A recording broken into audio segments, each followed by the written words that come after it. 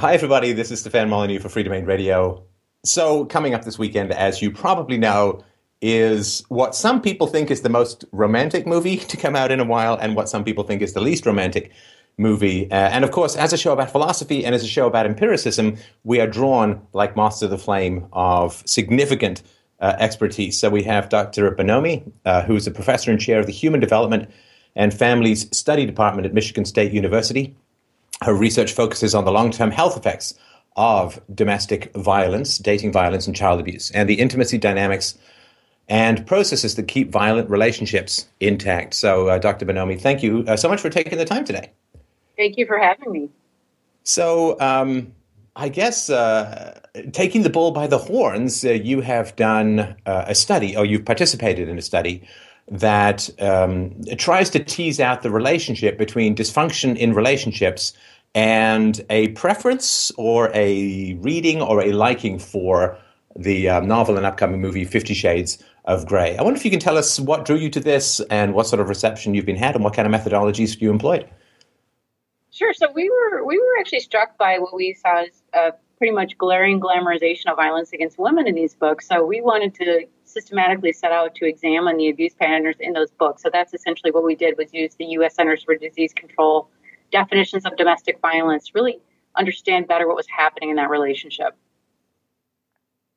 And there are significant indicators of, it's like, I always get the feeling like it's creepy if you don't have your own helicopter named after you. But if you do have your own helicopter, it becomes sexy. Because if this guy was not, shockingly handsome and staggeringly rich and so on, it's hard to see how this would be anything other than something you would pepper spray and call the cops about. Because he follows her around, he tracks her, he shows up at her work, he buys a company that she gets involved in.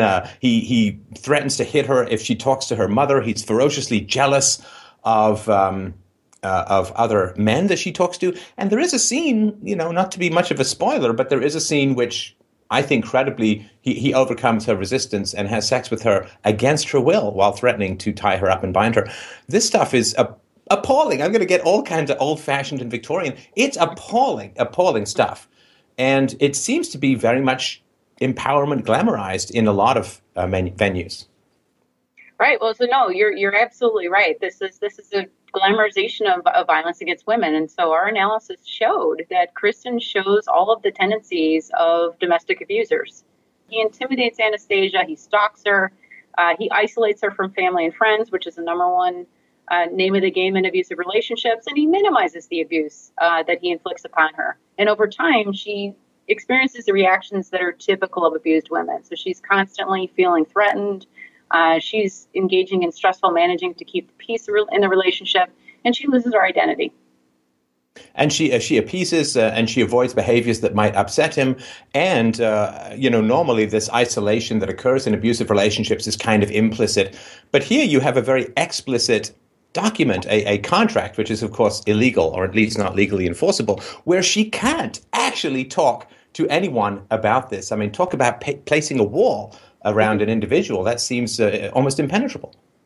Well, that's exactly right. And the other problematic piece of this relationship is that Kristen is essentially using all of these abusive tactics outside of the BDSM contract to essentially manipulate and pressure her into agreeing to the things that are stated in the contract. So outside of that contract, he's stalking her, he's intimidating her, he's using alcohol to impair her consent in sexual interactions, and all of those things serve to control her in the relationship. And it is, I guess I've been interviewing experts and talking about my opposition and moral opposition to family violence these many years. It does seem a tad disheartening that 100 million copies of these are flying off the digital shelves. And this has, I think, become the fastest selling fiction book of all time. And I think that the vast majority of consumers are women. And before we get into the methodology of the study, which I found absolutely fascinating and challenged my math, not hugely enabled artsy math brain, but what do you think the attraction is for this kind of story? I mean, generally you can get erotica and romantic literature and so on without this terrorizing and fear. And sometimes, of course, in the vampire fiction, there is this terrorizing and fear. but the vampire is generally like not a good guy. And whereas this guy is portrayed as someone that I think in the long run she gets married to, has a kid with, and so on. So it seems like there's this old trope that a good woman's love can bring down the dysfunctional resistances of a bad man, and that seems to me blaming the victim if the man doesn't turn good. Mm-hmm. Yeah, so I think you're exactly right. I mean, in order to understand why people are flocking to read this book, I think we would need to go directly and do a systematic interview study with women, because it's primarily women who are reading the book, and ask them what is the draw for this. I will make the point that when we surveyed about 700 women at Ohio State University, of those who read the book, only 36% said they liked it. So about a third of women are saying they liked the book. That leaves 2/3 who are not. So, part of it may be sort of all the hype that the media is presenting around this book. People want to check it out and see what it's about, less so that they're actually enjoying it. And, I mean, it's sort of become a cliche to talk about the writing quality in the book. I'm a writer myself, and I find that it is like battling your way up a very heavy stream to get to quality, when the heroine continually exclaims, "Holy crap," as an emphasis. It is kind of rough. So, but you did, I think, if I remember rightly in the study, limit the study to women who had said they'd finished the book because you couldn't tell who'd read the first couple of pages or gotten 80% of the way through. I assume to get to the end there, you may not like the story, but I guess the reader certainly would find the book fairly compelling. Well, maybe not necessarily. So I'm sure you've started books before that you didn't necessarily find compelling, but you wanted to finish at the end just to finish the story. So I suspect in some of these cases, they finish it just to finish it. But again, what we found is really only 36% who read who read the books said they liked it. So I think that's a compelling piece of data that we should pay attention to. All right. So let's jump deep into the study itself. If you could talk about the methodology and the findings. Sure. So after we analyzed 50 Shades of Grey, we did a second study where we randomly sampled women between the ages of 18 and 24 from the registered records of a large Midwestern university in the United States. And we asked them if they'd be willing to complete an online survey. And we essentially asked them about a range of health risk behaviors, such as whether they'd ever experienced violence in their relationships, whether they engaged in binge drinking, disordered eating, what types of sexual partners they had. And then we asked about their 50 Shades readership. So it was a one-time. And sorry, just to be clear, the violence was also including verbal violence, because I think I want to tease that out, because a lot, of course, of what Christian Grey does in the first half of the book, at least, is verbal violence.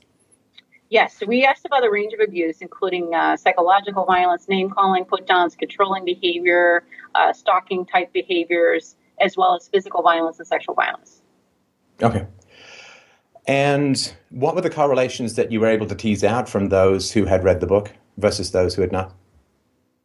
So we found that women who read the book were much more likely than women who didn't read the book to have a partner who was verbally abusive, to have a partner who showed stalking tendencies, so following them when they didn't want them to, unwanted calls, text messages, etc., having patterns of disordered eating, that would be using diet aids or fasting for more than 24 hours to lose weight.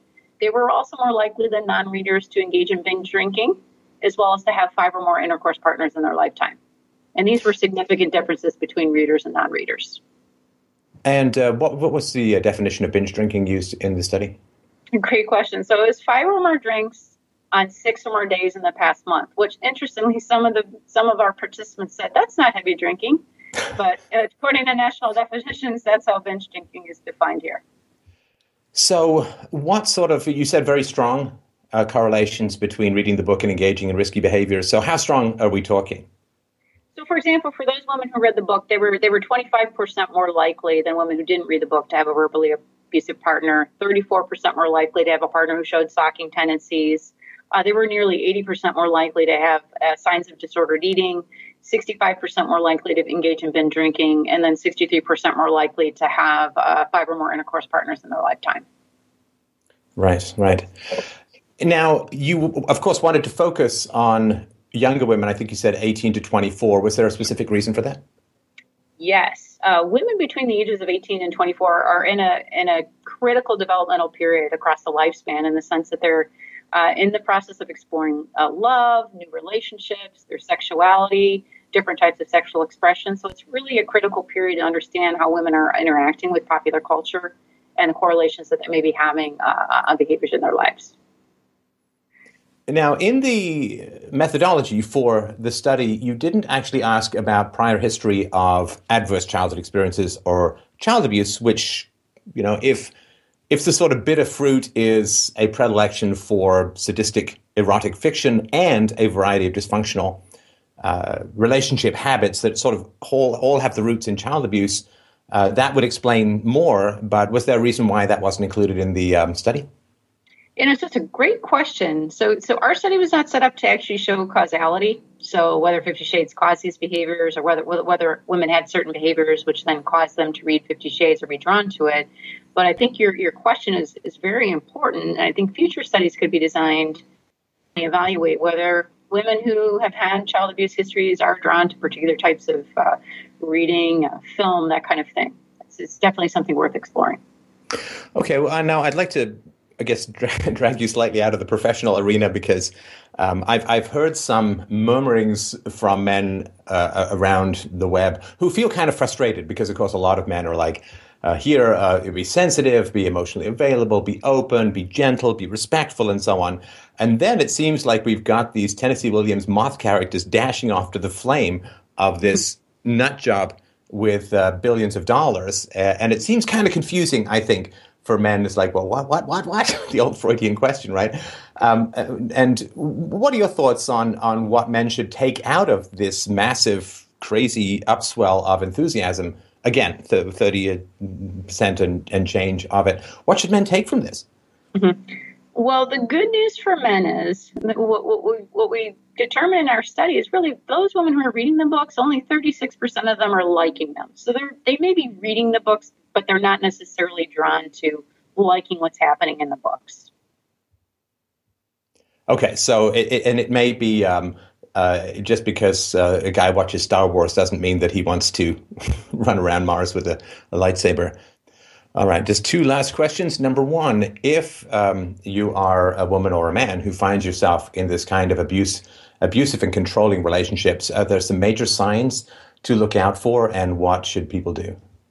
So yes, there are warning signs to look out for, and many of those are depicted in 50 Shades of Grey. So intimidation, using verbal intimidation, using gestures such as punching a wall or smashing things, name calling, put downs, for example, calling somebody fat, calling somebody ugly, stalking type behavior, so harassing somebody, showing up when they don't want you to show up, harassing them with text messages and phone calls, minimizing the abuse. So often what we see in abusive relationships is blaming the victim for the abuse itself. I get angry sometimes. Why did you make me do that? Very common strategies. Also, social isolation. If you have a partner who is demanding that you not go out with family and friends, that's a warning sign as well. Right. I also thought it was very interesting about the control of food and the demand for exercise. So there's a demand for physical perfection that I think also translated into the women who had been using diet aids or who had food issues within the study that you ran. That's exactly right. So one of the names of the games for abusers is they have a lot of rules for their victims, including what they eat, what they wear, what they have to do, what time they need to be home. And the purpose of those rules is to be able to justify abuse when the victim steps outside of the bounds of the rules. Yeah, rules that really literally are designed to be broken and that they're really excuses for punishment because they tend to escalate and coalesce to the point where you're like a fly in a spider web. I mean, anything you do to wriggle is going to cause problems. And I think that's the kind of paralysis that abusers tend to lock people into. That's exactly right. So that's why Anastasia in the book, she's constantly feeling perceived threat, such as something dangerous is going to happen. She's constantly engaging and managing to keep peace in the relationship. So agreeing to things that she doesn't want to do so she doesn't upset Kristen, not telling him that she's going out with friends, for example, so as not to anger him. Exactly. All right. And I guess my last question is, are you going to see the movie? Of course. I'm going to tonight. I have a preview. I'm going to see it with the media tonight at 6:30. Well, how exciting. I look forward to reading what it is that you have to say about it. Is there a place on the web where your writing tends to coalesce? So we will be featuring some of this. We are actually doing a study this coming weekend, where we're bringing 40 women to the theaters. and we're going to watch the film together, and then we're going to do discussion groups afterwards, and we'll be publishing that as well. So. Well, fantastic. I really look forward to your review, and thanks. I know wading into popular culture and taking away people's, quote, fun can seem like a bit of a sort of Victorian finger-wagging exercise, but there is a lot of information about danger in relationships in this book. If you peel away the sort of glamorization and the wealth and the eroticism and so on, there is a lot, I think, of really important. I don't know whether the writer put it in consciously or not, but there is a lot of great information about warning signs to watch out. When people seem overly fascinated by you, when they suddenly have just met you, but they can't live without you and so on, those can be very treacherous waters to sail into. And I really appreciate the work that you're doing, bringing to light the darker side of this work. Thank you. Yes, I think the books are glaring glamorization of violence against women, and I think they are perpetuating problematic norms about relationships in society. So I appreciate you doing this show. Thank you very much. We'll talk to you again. Bye-bye. Bye-bye.